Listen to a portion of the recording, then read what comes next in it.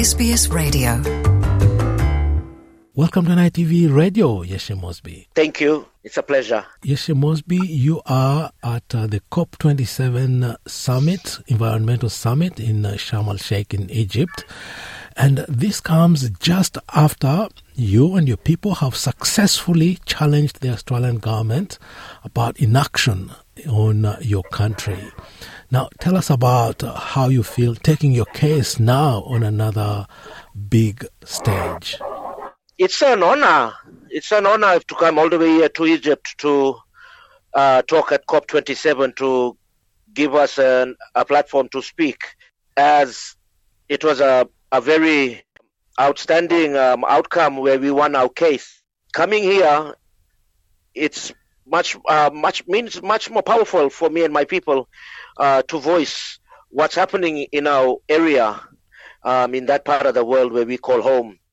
It's a big move, and it's an awesome move. We know that our ancestors are supporting us and our people. Yeah. When the case first emerged, everyone was surprised because the Torres Strait Islands do not contribute that much to climate change, yet their country is the one that suffers the most of the impact of climate change. Just to give people an insight of what's happening in our home, in our region, we're seeing great landmass of our islands are being washed away. Inundation, erosions, the changing of the flora and fauna, the animals are no longer there. The coral bleaching, which is happening in our waters, losing family, loved ones, remains to the sea, which disconnect us from our loved ones and our way of culture and practice, as we've been living like that for over 60,000 years. It's not just an island what we're fighting, it's our home, which we call our islands our mother. So we're fighting to protect and save our mother. And coming here to COP27 is a great move and a great platform for us to share what's happening back in our islands. And we know that the rest of the world, they are fighting to try and save their mother as well. After your successful win against the government at the UN, what is expected from that victory? Are they going to compensate, or what's the government going to do to actually correct their inaction? They had, I think, 120 days to respond.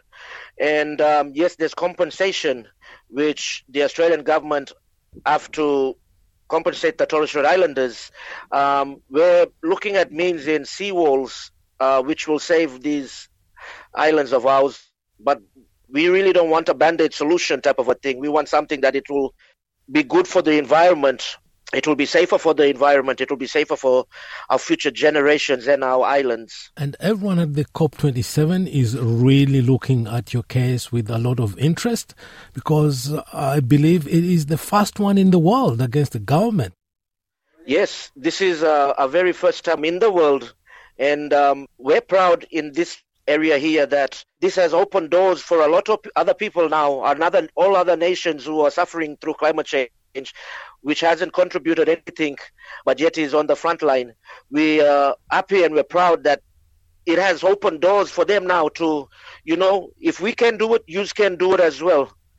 And yes, I'm so looking forward, and I've been here for a short time here in Egypt, and already now I've heard very good feedbacks that people are here, and COP27 is looking forward to hear what we have to say. Yeah, I heard that one of the biggest questions being debated, being talked about by everyone, now the talk is about compensating and paying for the damage caused. Definitely, the world has to, the big countries, they have to contribute something back to the people, to all the people who has lost so much. We cannot take our loved ones back. We cannot, the sea has took our loved ones. People lost their families to slides and everything which is happening around the world. Our government has to be, and on top of that, they still have to reduce the emissions down to 1.5. Still, they have to compensate the people, and they still have to, because they all made an agreement to reduce the emissions down to 1.5. So they made an oath that they have to abide by. They swore an oath through the UN that this is what they're going to do. Now they've been neglecting and discriminating what they were saying to their own people and the people of the world. So they do have to pay compensation, and they do still have to reduce their emissions down to 1.5.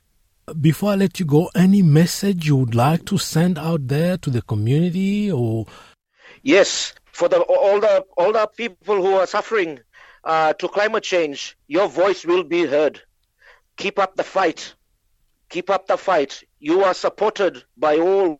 Your ancestors are supporting you. Seek and you shall find. Knock and the door will be opened. I want to leave a final message to all the people who are supporting the Torres Strait 8. There is a website, ourislandsourhome.org, and you can follow our case and what we've done. So if you need and want to seek advice, or you'll know that there will be messages we have for you which will strengthen your case and your fight, go to ourislandsourhome.org on the website and follow us there. There is a petition where we ask people to support on the webpage. Sign the petition, support us with this great fight, and by all means, we are the Torres Strait people, the saltwater people of the indigenous race Australians, support you guys.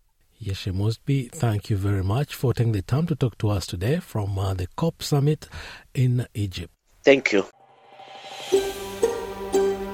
Want to hear more stories like this?